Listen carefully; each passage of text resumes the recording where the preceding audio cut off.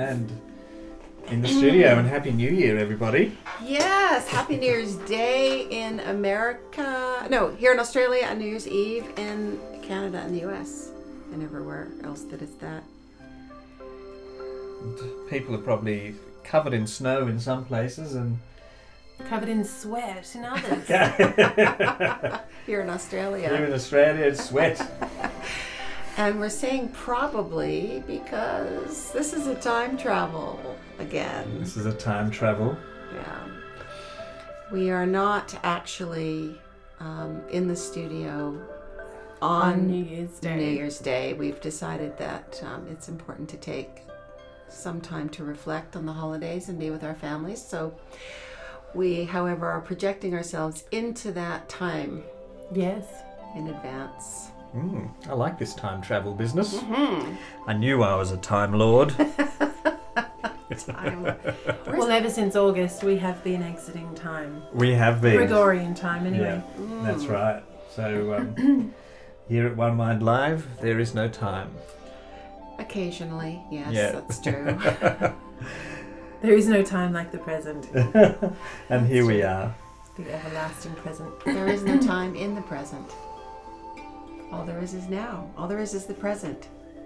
So, as a New Year's broadcast, we were starting to talk about things before we turned on the mics and went, no, we got to put this into the pre-session chat. And so I was saying that for me, New Year's Eve or New Year's is about actually really flushing out the last year as opposed to adding more things on top of it, like things I need to do next year. Yeah, the resolutions. The resolutions. The resolutions, the list of things that you'll disappoint yourself by not doing. Exactly. Yeah, there's sort of... Well, there's that element of it, isn't there? Yes. There's that fear of it. But resolution can also mean bringing the year to resolution. Resolving the year. Yeah, well, maybe that's the original intention behind it. May old acquaintance be forgot. That was pretty quick. That was association. good. Yeah. That's a good title for this. May old association be forgot. I don't really have never paid attention to the lyrics. I mean, I can, sing them phonetically, but It's like may old song. acquaintance be forgot. Yes. Yeah. So. I don't really know. I haven't looked up what it means, but I've always kind of stretched it to mean may all of your hang-ups or resentments or difficulties be let go. Yes.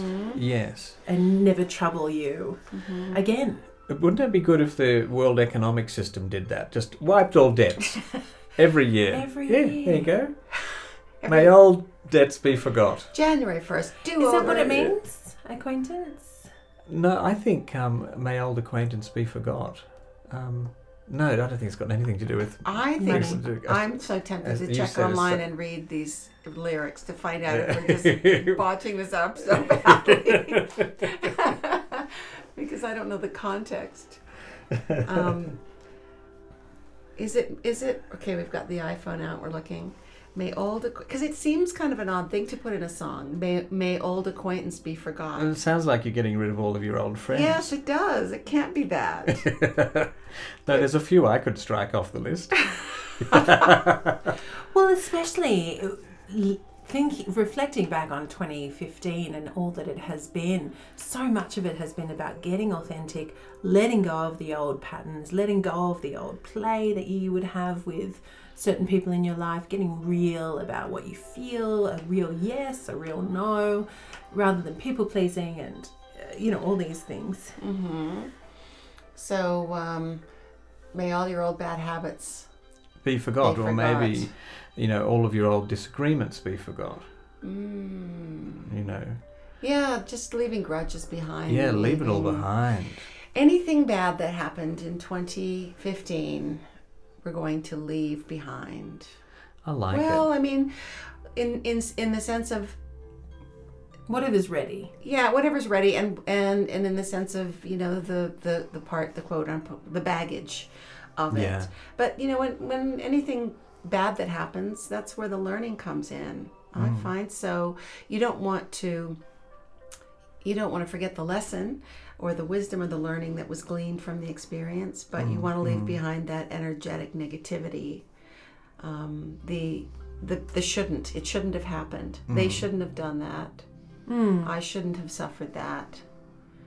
The shouldn't. And I should have as well. I should have done that. Yes, I should have. The missed. Shoulda, woulda, coulda. That's right. Yep. The shouldn't and the shoulda, woulda, couldas. Mm-hmm.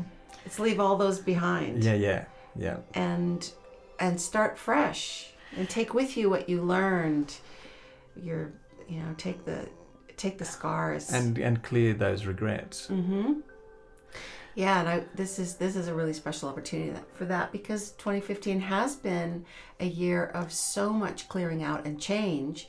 So it's not like it's incumbent upon us now on this auspicious day, the end of the year or the beginning of the new year if you're in Australia, to suddenly just sweep out everything that you've collected in bags from the last year. I mean, I think we've been kind of doing that all along, and now it's maybe just about focusing our conscious attention on what's remaining, what stubbornly refuses to go. Yeah.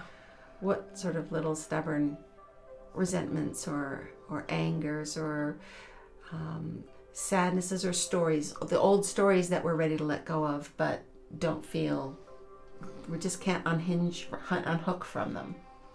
Well, it's been easier and easier for me throughout the year to let go, because I've had children, and that means you really have you've got to let go.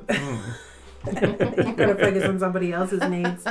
So I feel like that's been a blessing in many ways, because it's made me let go of my ambition, which has been always such a strong part of my personality, to really go for it and put myself out there.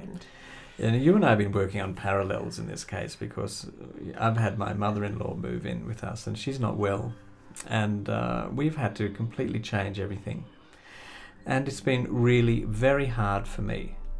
So I still don't feel like I've become a saint of patience just quite yet. And look, at the beginning of every new year, my wife and her best friend sit up like the oracles of Delphi and proclaim it's going to be the year of such and such. And of course, 2015, they said it's the year of, and we're all waiting, and they sort of kind of at both times said at the same time, the year of allowing. And I've gone, oh no, it's the year of allowing. And which year was this? This was 2015, the year of allowing, and I'm thinking to myself, do they really know what they're asking for here? Because allowing can be very difficult. Yeah, well, it's the ultimate challenge. It's the ultimate, it's non-resistance. Mm-hmm. And that's really hard, because it's easy to be non-resistant about the things that are just mildly uncomfortable or inconvenient, but the things that, we often don't look at the things that we think we have a self-righteous relationship, in terms of, I can't just allow, what's going on in terms of politically in the world or something like that. That's right. You're feeling very kind of judgmental about all these things that are happening, and,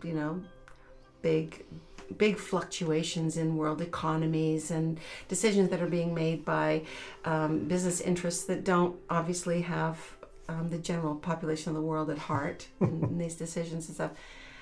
So that's tough, because you've got to find a place of allowing while not becoming passive.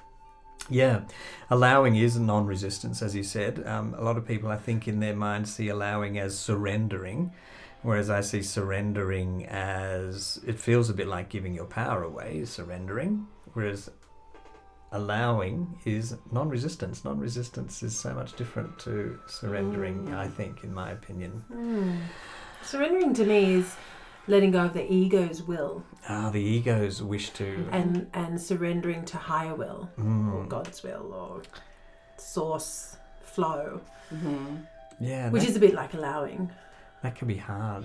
Yeah, and resistance can come from that place too. Look at, the whole save the whales thing. There was a heck of a lot of resistance involved in stopping the whale hunts. Yeah.